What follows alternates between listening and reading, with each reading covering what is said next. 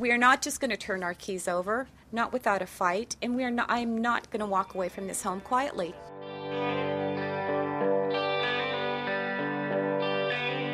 I often dream of trains when I'm alone. Hello and welcome to NPR's Planet Money. I'm Adam Davidson. And I'm Laura Conaway here on Wednesday, December 17th. It's about 4:35 p.m. in New York. Today, we're going to actually explain exactly what the Federal Reserve did yesterday that shocked everybody so much. But first, Adam, do you have the Planet Money indicator? I do indeed. Today's indicator is 650. 650 Fifth Avenue, in fact. It's an address just down the block from us, well, about 10 blocks away. It's a big office building with a bunch of shops. I looked it up. There's a Liz Claiborne there, a Charles Schwab, where you go in and discuss your IRA. There's a deli. Oh, and 650 Fifth Avenue has just been named a part of a global weapons of mass destruction funding plot. What are you talking about? Let me explain. So today, the Treasury Department, the FBI, the New York Police Department, and others got together and said that that building is co-owned by an Iranian bank that has been blocked from doing any business in the U.S. because it has been part of Iran's efforts to build weapons of mass destruction. And what do you think that is an indicator of? I think it's an indicator that we here at Planet Money are kind of sick of just giving bad financial news all the time. Thank you. And I thought it's a fascinating story, Yeah. And it has nothing to do with It has this to do recession. with commercial real estate, which I think is in trouble in this city a little bit. And terror and Fifth Avenue. All right, let's move on to the news about interest rates, my friend. All right. So yesterday, obviously, we said on the podcast, and so did everyone else, the Federal Reserve lowered the federal funds target rate from 1% to a range, which is now between 0.25% and just 0.00%. So we thought to start, we wanted to just lay out as clearly as we can what exactly is a federal funds rate and why does the Fed want to lower it? What does that have to do with this crisis? So we called up one of our very favorite economists, Simon Johnson of the Peterson Institute of MIT, formerly of the IMF, our economist house caller, and we asked him, what is a Fed funds rate? Well, if you're lucky enough to be a bank or run a bank, you have money on deposit at the central bank, at the Federal Reserve, and those are your federal funds. And, of course, what banks like to do more than anything else is lend money. Well, that used to be the case. The banks are not so keen on lending anymore. But they lend money, including this money they have at the Fed. So if you have more than you need, more than the reserves you're supposed to keep there, you can lend them to other people who are a bit short on reserves or this kind of cash overnight. And that to me is so that's point number one. Banks have bank accounts. I have a bank account. Let's say I have a bank account at Citibank. Citibank has a bank account at the New York Federal Reserve Bank. Every bank that deals with dollars, both U.S. and foreign banks that deal with U.S. dollars, has an account at the New York Federal Reserve Bank. So Simon Johnson Bank has let's say you have $100 billion in loans and you have $5 billion at the New York Federal Reserve Bank, right? Right. Now, Adam Bank, my bank, has $50 billion in loans and $2.5 billion at the Federal Reserve Bank. And I've been lending it out, and I'm short. I only have $2 billion, and by law I need to have $2.5 billion. So I call you up and I say, Simon, can I have $500 million? And you say, well, hold on, I'm not in the business of just giving money away. You have to pay me something. Well, you used to have to pay me something until yesterday. Until yesterday, right. Exactly. That's the Fed funds rate. That's the rate at which I'm willing to lend to you, and that's a rate, obviously, between two private parties, you and me. But the Fed has a very strong interest in that rate, and the way monetary policy is operated in the U.S. traditionally, and quite effectively, is by moving that rate up and down by the Fed either providing more liquidity, more reserves to that market, or taking it out through so-called open market operations. So banks have accounts at the New York Federal Reserve Bank?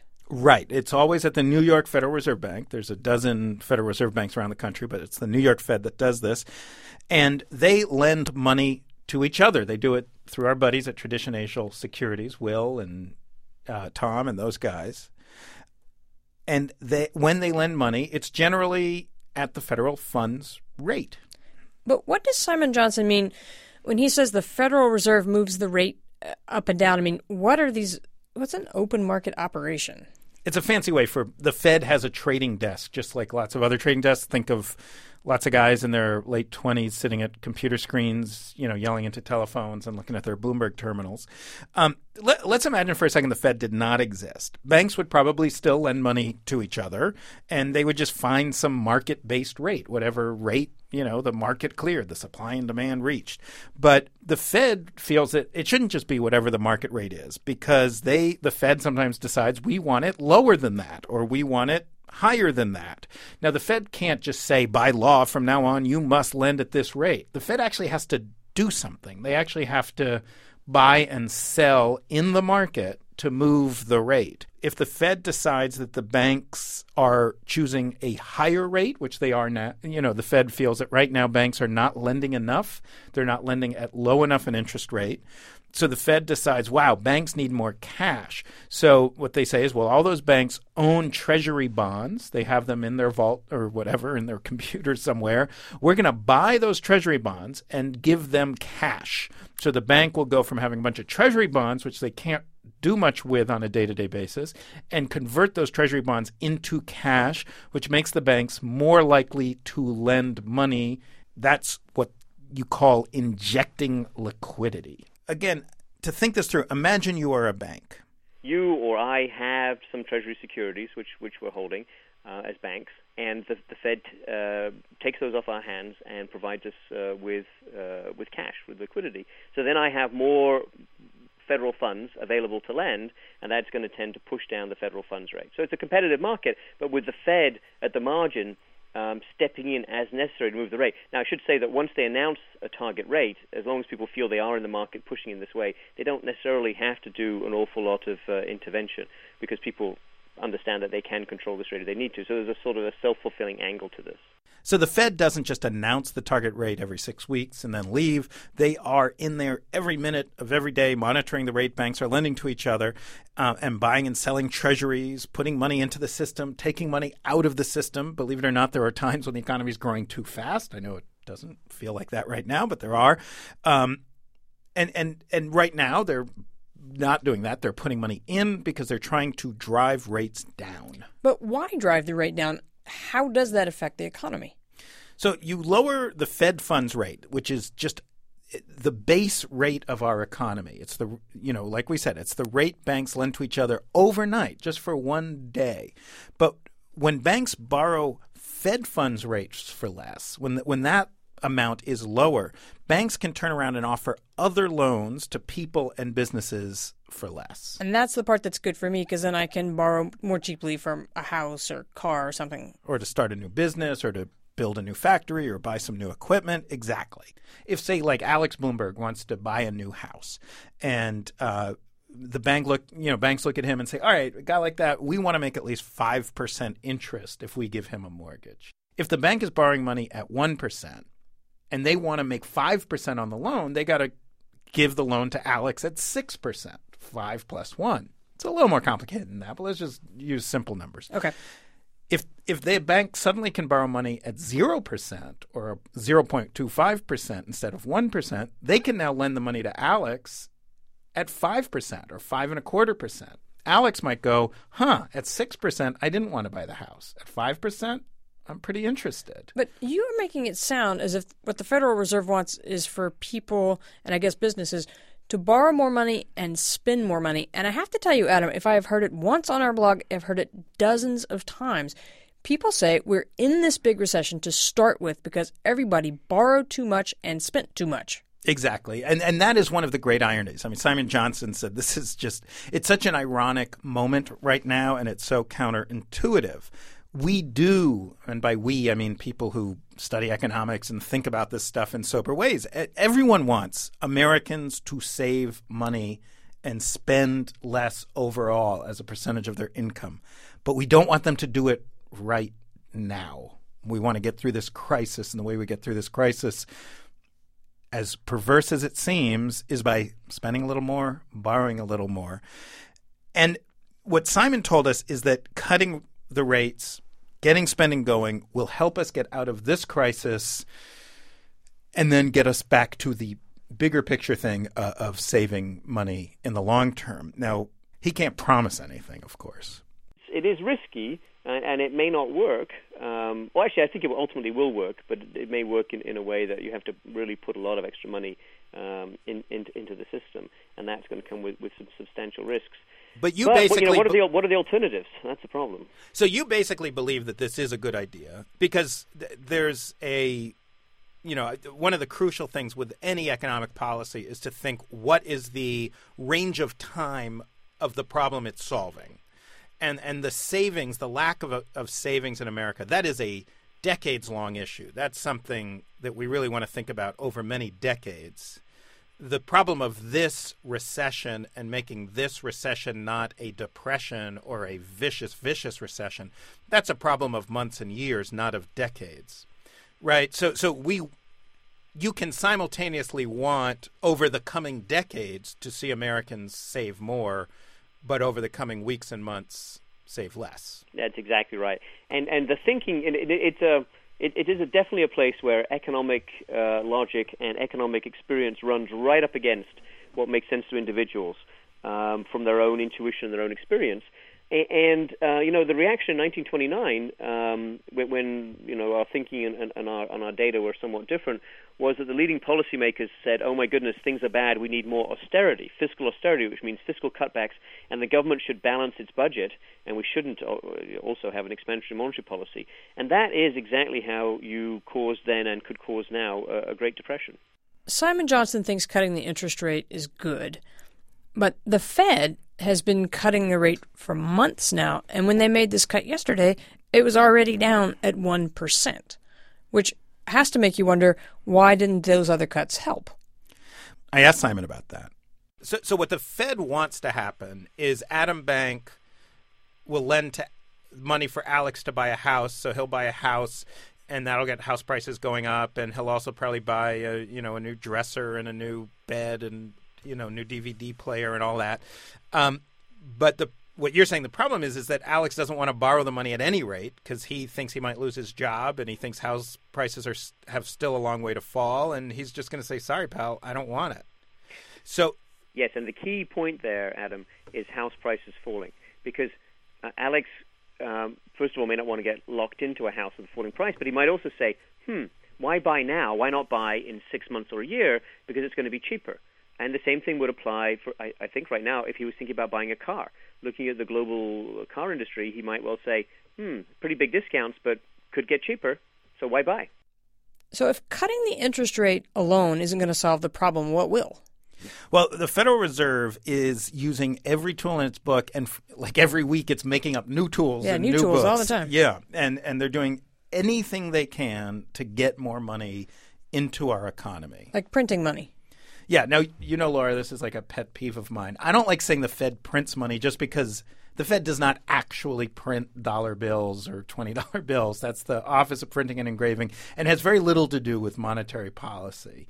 When you say printing money, I think of, President Bush calling down to the Office of Printing and Engraving saying, "Hey, print a few billion more 20s so that, and we'll throw them off a truck somewhere." And to me, that just sounds so reckless and chaotic. So you'd rather have a term like quantitative easing. That's the other thing I keep reading, quantitative easing. Yeah. I mean, I guess the advantage of printing money is you can actually picture something in your mind. Quantitative easing. What's that? It doesn't mean a lot. I mean, basically what quantitative easing tells you. So the Fed normally is doing all these, buying treasuries, giving cash just to keep that interest rate low. But if the interest rate is as low as it can go, if it's at 0%, then the Fed has other ways of I hope so. getting cash to banks, which basically involves something similar to open market operations. It just means buying lots more treasuries, getting lots more cash to the banks in the hopes that the banks will get so much cash that they'll feel like they need to lend it out, so they'll lower interest rates even further and get Alex to buy a house and you to buy a car. Still sounds reckless like Mardi Gras. and actually, Simon Johnson says it's actually worth thinking of it as reckless, that he doesn't mind it if people think this is a little reckless, but not because he thinks it's bad. He actually thinks the recklessness is at a time like this, weirdly good. The reason I like this slightly irresponsible image is an expression that was coined in the 1990s, actually by Paul Krugman, I believe, who said that the central bank in Japan needed to engage in credible irresponsibility, meaning that they needed to tell people, communicate that there was going to be some inflation, maybe even more inflation than they'd ordinarily be comfortable with. But the reason he wanted that then, and I think it makes sense, begins to make sense now in the U.S., is the alternative is people think that prices and wages are going to fall, and they think that the central bank can't do anything about it. The central bank sort of, if you like, implicitly becomes credible in terms of zero inflation or negative inflation. Inflation in Japan right now, Japan has never kicked this deflation problem, is regarded as expected to be negative, falling prices over the next 30 years. Now, in the U.S., we have right now negative expected inflation over the next 5 years. Last Friday, for example, the market was expecting, and of course there's a market in this, and you can trade this, just like everything else in the so-called inflation swap market. The market was expecting a 0.5% fall in prices in the U.S. every year for the next 5 years. Now, over a 30-year horizon, they were still expecting positive inflation close to 2%.